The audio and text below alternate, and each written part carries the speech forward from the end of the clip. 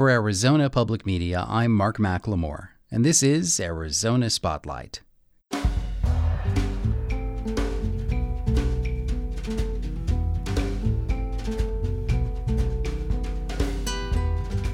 Coming up, a look at plans to change the landscape of Arizona's national parks.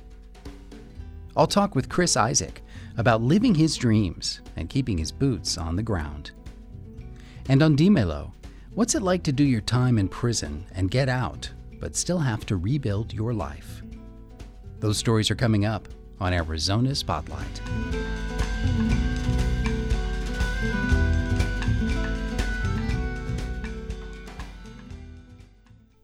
Our state is famous for natural wonders such as the Grand Canyon, Sedona, and the Petrified Forest.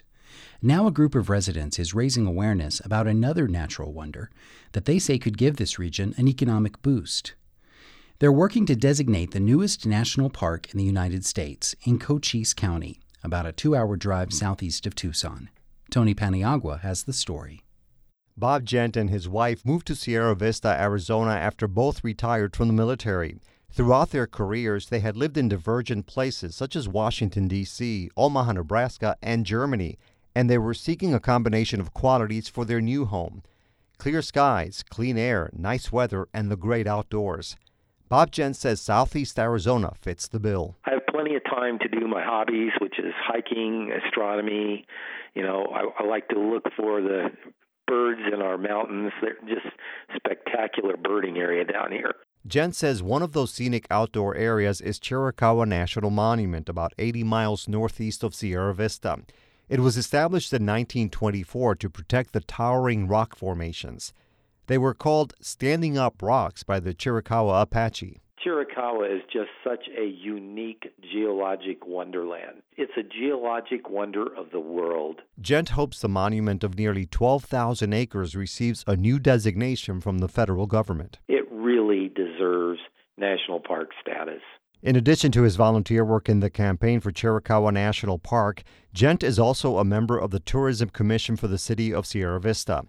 He says a national park in Cochise County would provide some welcome economic benefits to the area. We're looking for ways to boost the economy, to promote tourism, to get visitors to southern Arizona. And it would be great for southeastern southern Arizona and also southwestern New Mexico. It may sound like a simple matter of semantics to some people, national park and national monument, but a park does seem to carry more weight. There is greater visitation at national parks. They stand out more. It does have a higher status.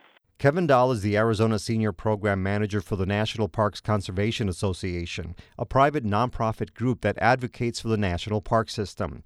Dahl says the National Park Service has more than 400 designated units, battlefields, historic sites, monuments, seashores, and others, but only 59 are national parks. If approved, Chiricahua would be number 60. It's a little off the beaten path. It's not on a interstate. It's truly spectacular and fabulous. It's a great place to camp. It's a great place to hike. It truly deserves park status. But that requires an act of Congress, literally, and it looks like an uphill battle for Chiricahua, given the current political climate and congressional elections in November. Bob Gent says there is plenty of support from chambers of commerce, cities, and counties. Benson, Arizona, Sierra Vista, Arizona, the Cochise County Tourism Council, the city of Tucson, Deming, New Mexico. But that pivotal next step, congressional action, hasn't happened yet. We think this is a common sense thing to do. It's good for the country. It's good for Democrats, Republicans, independents. Everybody benefits from this. We just need to get off dead center and do it. There is precedent for these designations. Many famous national parks, including Grand Canyon and Saguaro, used to be monuments. Gent says the change for Chiricahua should be simple since supporters are not seeking to expand boundaries or implement new land use policies. His group had hoped the vote in Congress would occur this year during the 100th anniversary of the National Park Service, but it looks like the earliest possible approval will be in 2017. Gent says he'll keep trying. He's retired and up for the challenge. So I'm just going to take this on as a project that would benefit southern Arizona and I'm going to work on it until we get it done. It may be that there are some senators or representatives who don't like it. I think I can outlast them. I think I can keep this project going until it finally happens. If it's eventually approved, Chiricahua National Park would join 3 others in Arizona: Grand Canyon, Petrified Forest, and Saguaro, which received its designation in 1994. California has 9 national parks, the most in the country, followed by 8 in Alaska and 5 in Utah. For Arizona Spotlight, I'm Tony Paniagua. The campaign for Chiricahua National Park says U.S. Senator Jeff Flake and Congresswoman Martha McSally, who represents that district, have expressed support for the concept, while Senator John McCain has not. In a letter from 2015, Senator McCain's office cites concerns about border security and billions of dollars in deferred maintenance they say have not been addressed by the National Park Service. We have a copy of that letter and official statements from elected officials on our Arizona Spotlight page at azpm.org. Since he emerged on the national music scene in the mid-'80s, Chris Isaak has enjoyed the kind of success and longevity that's eluded many artists from that decade. Perhaps it's due to the fact that Isaak has always seemed a little out of sync with time, extolling a sense of style and romance that has agelessly crossed the decades. Now equally recognized for his acting career and his dry sense of humor, Chris Isaak still calls Stockton, California his home, where he lives close enough to his mom to regularly take out her trash and do her home maintenance for her. Isaak and his band Silvertone will play the Fox Tucson Theater on Wednesday, July 27th. I talked with him about writing songs for his latest album, First Comes the Night. You know, if you get too many songs, they pile up. You can't walk through your house. People always say, "Are you writing a new album?" You know, the king is dead. Long live the king. It's like that's how it is. Like the album's finished. Here comes the new album. You never stop writing. I've been writing songs since I was, and this sounds really weird, but probably about 12. Well, how do you keep up with your ideas? What's your method? I usually take a tape recorder and put down little pieces of songs. I'm talking to you now, and I've got 2, there's 3, 4, 5 guitars within about 5 feet of me. And that's in my bedroom. And I go down, there's a music room, and I've got another, 20 guitars and a piano and an organ in there. And it's like, I got guitars all over my house. People always say, "Oh, I can't find the channel changer." I go, I'm not looking for it. It's probably in a guitar. That's how you write songs. It's like, I went fishing yesterday with my brother because he came into town and we went crabbing. And we always play guitar when we get together and sing. We always say the same thing. You don't write songs if you don't have a guitar in your hand. You don't catch fish if you don't put a line in the water, I noticed from checking out a few of your interviews that something that you talk about is frugality. That you like to be frugal. I don't like the idea of being a burden on society. I don't like the idea that damn Chris Isaak, all he ever did is pick a guitar and he never saved a penny. Now he's sick and we got to pay for him. Not me, and hopefully not for my family. So, and growing up, we grew up really broke. And if you grow up broke, you go, okay, I tried that. I don't want to do that anymore. Yeah. I told somebody, I said, I remember eating, our diet one week was string beans and pancakes. and they said, well, what do you mean? They go, that doesn't sound appealing, but it doesn't sound horrible. I said, no, it wasn't bad, but it was just odd. And we had string beans and pancakes for like a week, and it was breakfast, lunch, and dinner. Man, we ate them, and, and you start to realize at some point, you go like, oh, we must be broke. It does kind of lose its luster after a while. So probably in my life, like I'm one of the people that, people go, oh, did you like buy a jet plane, marry a supermodel, go through a fortune on cocaine? And I was like, I wouldn't do drugs. No way. Yeah. I'm not going to blow my money on that stuff. I know. I'm a little more cautious. Although I like to think I pick my shots. I mean, there's, sometimes my friends and family can be surprised that once in a while I can the wallet will open sometimes. But I try to, because like if you pick your shots, if you save your money and don't blow it, then when you really have people come up, have an emergency or something, you can be a help. You know what I mean? In your conversation with Tavis Smiley, you talked about the choice to go record in Nashville, and that sounds like one of those times when you picked your shot there. I heard Stevie Nicks is a friend, and Stevie, she had an album called, I think, 24 Karat Gold, and it really sounded good. And I said, "Where'd you record that?" She said, "Nashville." And I thought, well, I'm not going to Nashville. I got microphones in California, and I won't have to drive to Nashville.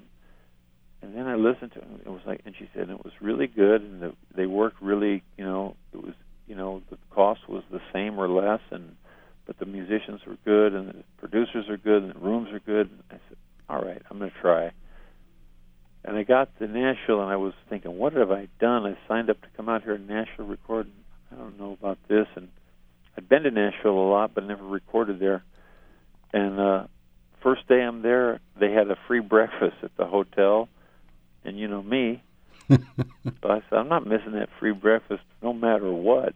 And I got up and went down, and the other guy at free breakfast that morning in the little room, "Hey, Chris, it's Robert Plant." He was really, couldn't have been a friendlier guy. What a cool guy.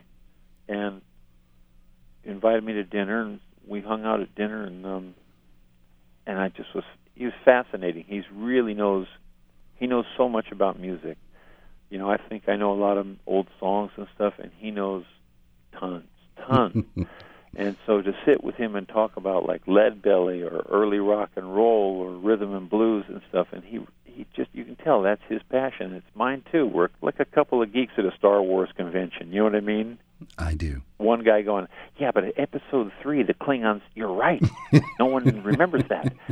And you go, I know we're a couple of musical nerds, but like, and at the end of that night, we walked back to the hotel, and we're talking still, and said goodnight, and I got on the elevator, and I thought, Robert Plant is better looking than I am, and he's a better singer, and he's a legend, and I'm not. But we're both recording in Nashville, so I'm doing something right. And he appreciates a free breakfast, it sounds like. He does. Chris, where do you think you learned to be cool? I wish I was cool. I don't think I am. I'm probably the least cool guy in the room, but it's funny because I've got to do a lot of stuff in my life, and I sure got lucky in picking the right job. The first jobs I had, I worked at a port in my hometown, and I was unloading ships, and then I did roofing. Man, I could still go around my hometown, Stockton, and I can look at roofs and go, I did that roof, and I did this roof over there, and my dad and I did roofing on some stuff. And I'll look at those different things that I did, and I'll think, that was hard work. Summertime, up on a roof in the heat. One time I was on a ship, and we were unloading sugar sacks, and at the bottom of a ship there's water, always a little water, and there's all this, bags of sugar, and there were bees.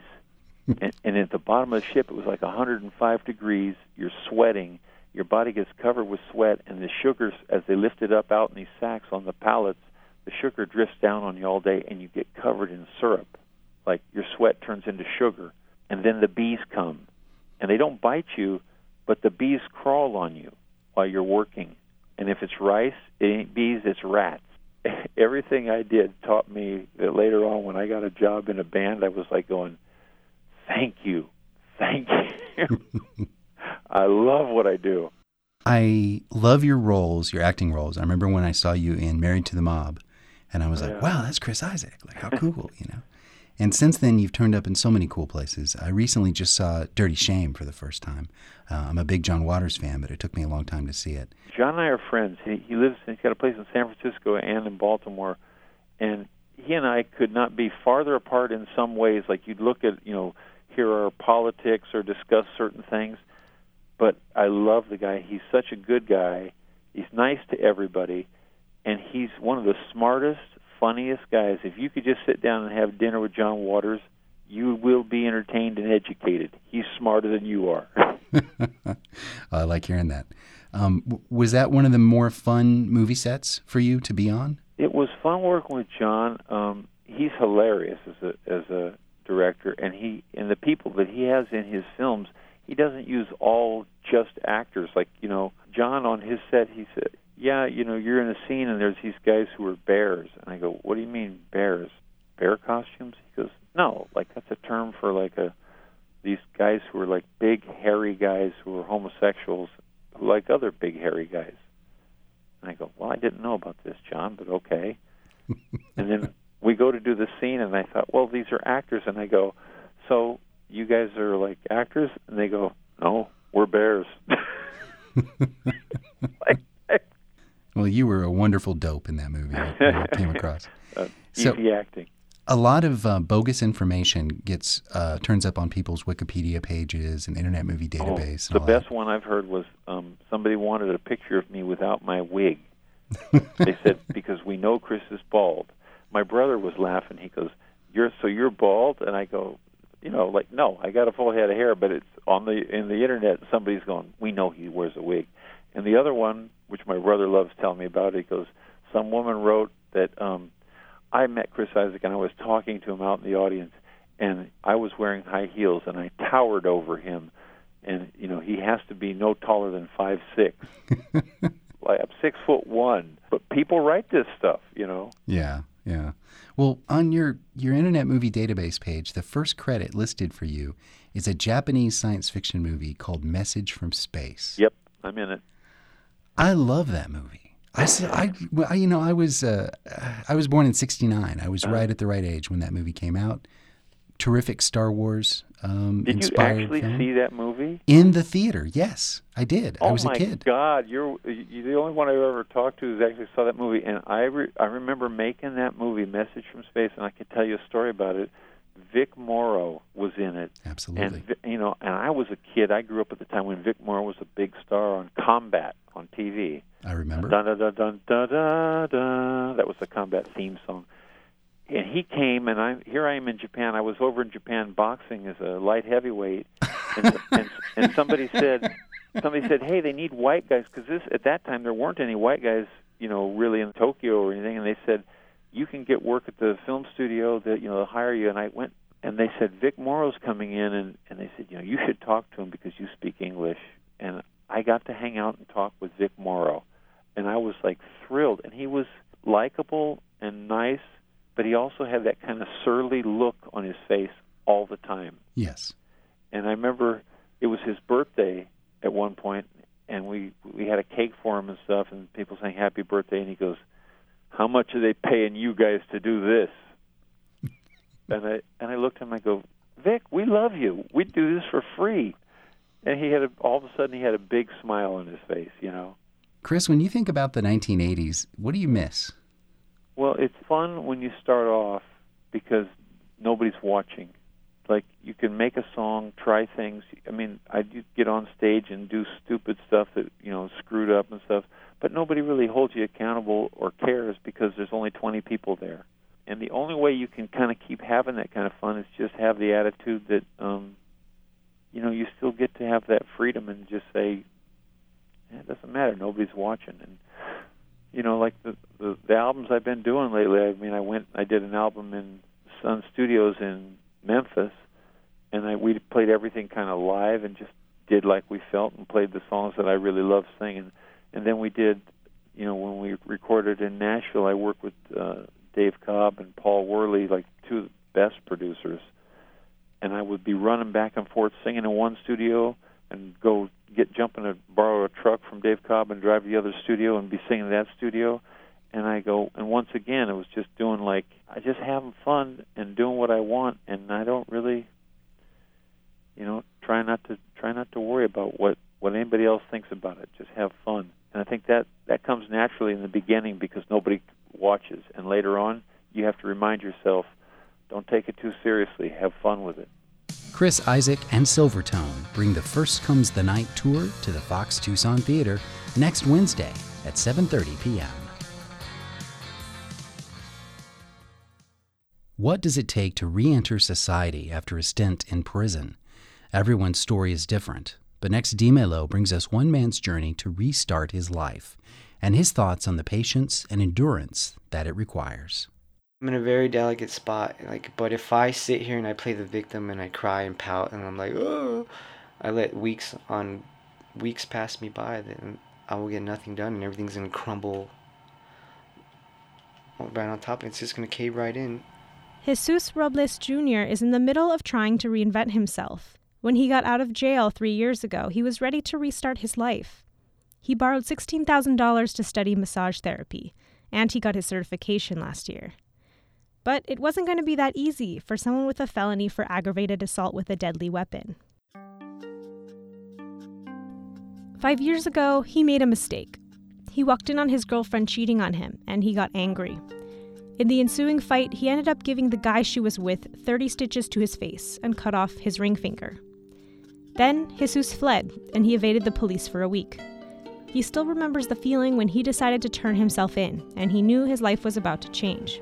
I was at the Ronstadt. I watched the sun rise, and I watched it set, and I watched it rise again. I didn't know which direction. I didn't know to go south, north, east, west. There's nowhere I could go, you know what I mean? Like, there's this big entity looking for you, you know.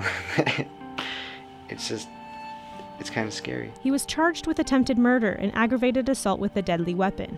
He took a plea bargain and served 2 years in prison for the aggravated assault charge. It was his first time in prison. It was pretty intimidating, and that's when you get heart checked in there, and everything's so racially segregated. It's disheartening, you know. It's really like, okay, I gotta choose my race. You're like Chicanos and Paisas. You're like, I thought they were the same thing. We're all Mexican, right? Like, no, they're born on that side of the border. We're born on this side. So you roam with Chicanos. Okay. I didn't have any money on me, you know. I didn't have nothing, you know. So I just took to my art, you know. I got my Inogen, like my 5 Inogen envelopes, you know, and I just drew religious stuff on there. Jesus grew up a hip-hop kid. He hung out at Scrappy's downtown as a teenager, learning breakdancing and graffiti. Other prisoners loved his drawings. They started requesting things from him. So it started off with letter work, graffiti, and then it shifted to greeting cards. I would just be in my cell all the time. Even when the doors would pop for day room, I was busy, like envelopes to dress up for birthdays and just special occasions. Like, the physical part's easy. Yeah, I can go through the motions all day, you know what I mean? Pop the doors, get your breakfast, come back, go to your program, sit there. You know, that part was easy. That was expected. It's the mental part, you know, like you're stuck kind of in that day that, you know, that the day that caught you that case. You're kind of stuck in that for however long you're in prison. Like, so every day from then on is just like trying to forget that day, but it comes back to haunt you every day that you're in there. It was hard watching the world go by in prison, especially because Jesus had a 1-year-old daughter at the time who was growing up on the outside. So Jesus made plans to go back to school to rebuild his life. But he didn't know yet it would also be hard on the outside. I'm just going to mold my future. When I get out, I'm going to manifest it. And I'm just going to hit the ground running, and no one's going to stop me.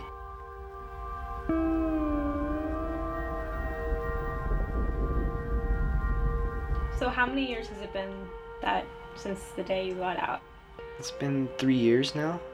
That's what this tattoo represents. This is my daughter the first thing I did was get her hand and put it in red ink. Jesus started washing dishes in restaurants on Congress because he couldn't find better work with his record. And that's when he also started studying massage. I was working on Congress, so I'd go to school at 8 in the morning, get on the 8 o'clock to get to school at 9, jet back over here, get out of school at 3:30, change at the studio, and then go to work at 4, 4:30, or 5, depending on what they had me, and then close until 2, 3 in the morning, and then sleep for a couple hours and do it all over again. He tried to apply to a collections agency because he had experience doing that work. At first, they seemed interested. Yeah, weekend of training, HR calls me into the office. They're like, hey, your background check came back, and we decided to let you go. And that really broke me, like, inside. This kind of broke my morale. Every time they run my background, they pull up the 5 charges, which is starting with attempted murder, and then it has aggravated assault, deadly weapon, 2 years served. And it just confuses me, like, why do you have to pull up all this? You know, it just throws so much dirt on my name. When he got his massage certification last year, he thought things would get better. He applied to several massage studios, but no luck. Like 2 weeks ago, the Rubs kindly let me down. I got an interview with them. I did a practical, and I gave her a massage, and it went well. She said, she gave me great criticism, and she liked it. She liked my flow. She liked my routine, and she's just like, "Oh yeah, we'll give you that call back." And I never get the call back, which is killing me. Re-entry is often difficult for convicted felons, and it's maybe extra hard for Jesus with his assault charge, as he tries to enter a profession where he must convince clients to put their bodies in his hands. Like before, I'd just freak out and I'd be like, I'm real verbal and expressive, but now I just sit back, breathe a little, and punch out my rage, come dance out my rage, and just let that energy go, just woosah. Now he's trying to build his clients on his own. He's willing to wait and see if his luck changes. For Dímelo Stories, I'm Sofia Palisaker. This Sunday, Dímelo invites you to join a celebration in honor of 1 year of listening and sharing everyday stories. The fiesta is at La Cocina at 201 North Court Avenue downtown, with music by Mariachi Aztlán de Pueblo High School and DJ Herm. The event is free with tacos at 5 and live storytelling beginning at 6. You can find more information at DímeloStories.org. Dímelo is part of a national initiative called Finding America, presented in collaboration with AIR, the Association for Independence in Radio, supported in part by the Corporation for Public Broadcasting. The music was performed by Sixa. Thank you for listening to Arizona Spotlight. You can also find our podcasts on iTunes. The show originates from the AZPM radio studios. The music is by Calexico. The production engineer is Jim Blackwood, with assistance from Isaac Rodriguez. Our executive producer is Peter Michaels. I'm producer and host Mark McLemore.